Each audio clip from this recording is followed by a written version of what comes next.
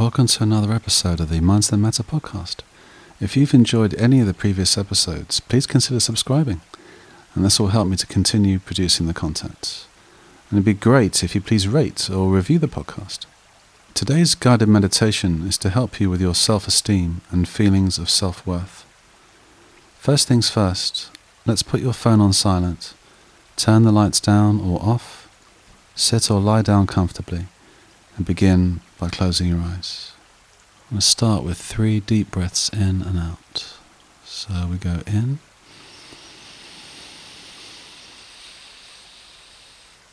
hold, and exhale through your mouth.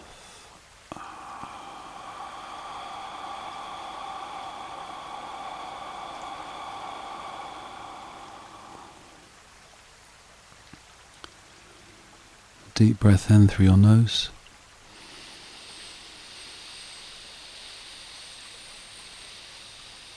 And hold. And exhale through your mouth.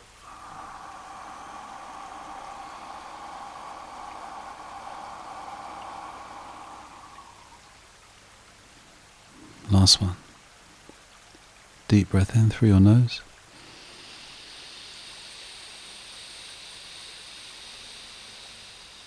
And hold, and exhale through your mouth.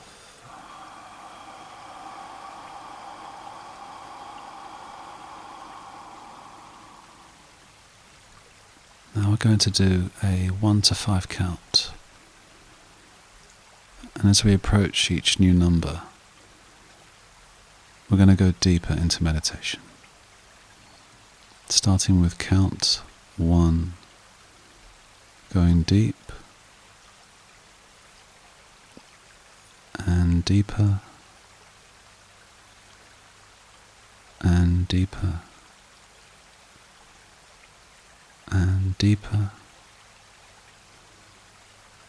and deeper into meditation.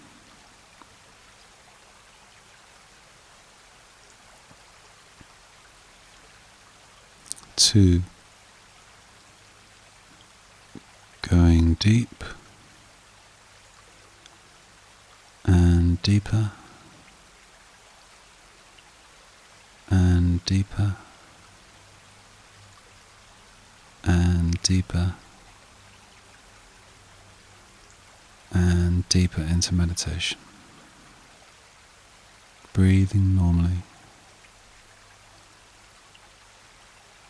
3. Going deep and deeper and deeper and deeper and deeper into meditation. 4. Going deep and deeper and deeper and deeper and deeper into meditation. Last count, 5. Going deep and deeper and deeper and deeper and deeper into meditation. Keeping your eyes closed, breathing normally. So many people have poor self-esteem and a lack of self-worth. But the good news is that there is a great strategy for this, and my clients have given me really good feedback. It's a 3-part exercise, and the first part is for you to write down at least 10 things that you love about yourself. Sometimes people struggle with this, but you could think of literally anything. Maybe you're a great son or daughter. Maybe you're a great parent. Maybe you're a great sibling. or a great friend, or a great cousin. Maybe you love the fact that you can make people laugh, or that you can hold a conversation, or that you've been a good support for people. Do you consider yourself responsible or reliable or dependable? Are you a nice person? Are you a good timekeeper? Are you a good cook? It could be anything. I guarantee you can find 10 things, and if you can't, ask your friends or family or both for some pointers, and take on board what people are telling you, and genuinely feel what is being communicated to you. The second part of the exercise is to write a list of all your achievements.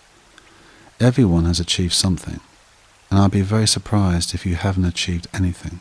Maybe we need to address what the word achievement means though. For instance, if you've suffered mental health challenges but continue to fight on and live your life, what an achievement that is.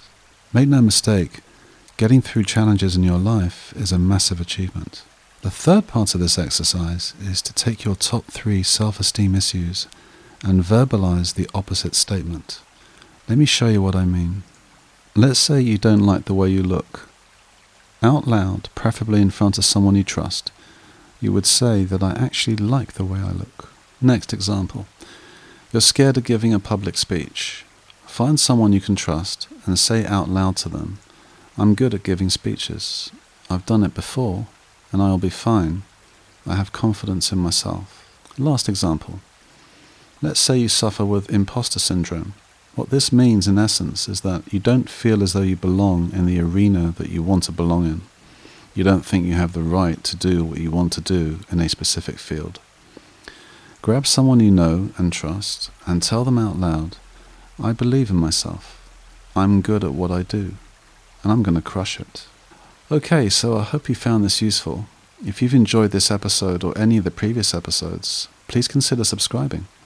And this will help me to continue producing the content. And be great if you please rate or review the podcast. And I hope you have a good week. And the quote for the week is, you are not your story. Until next time.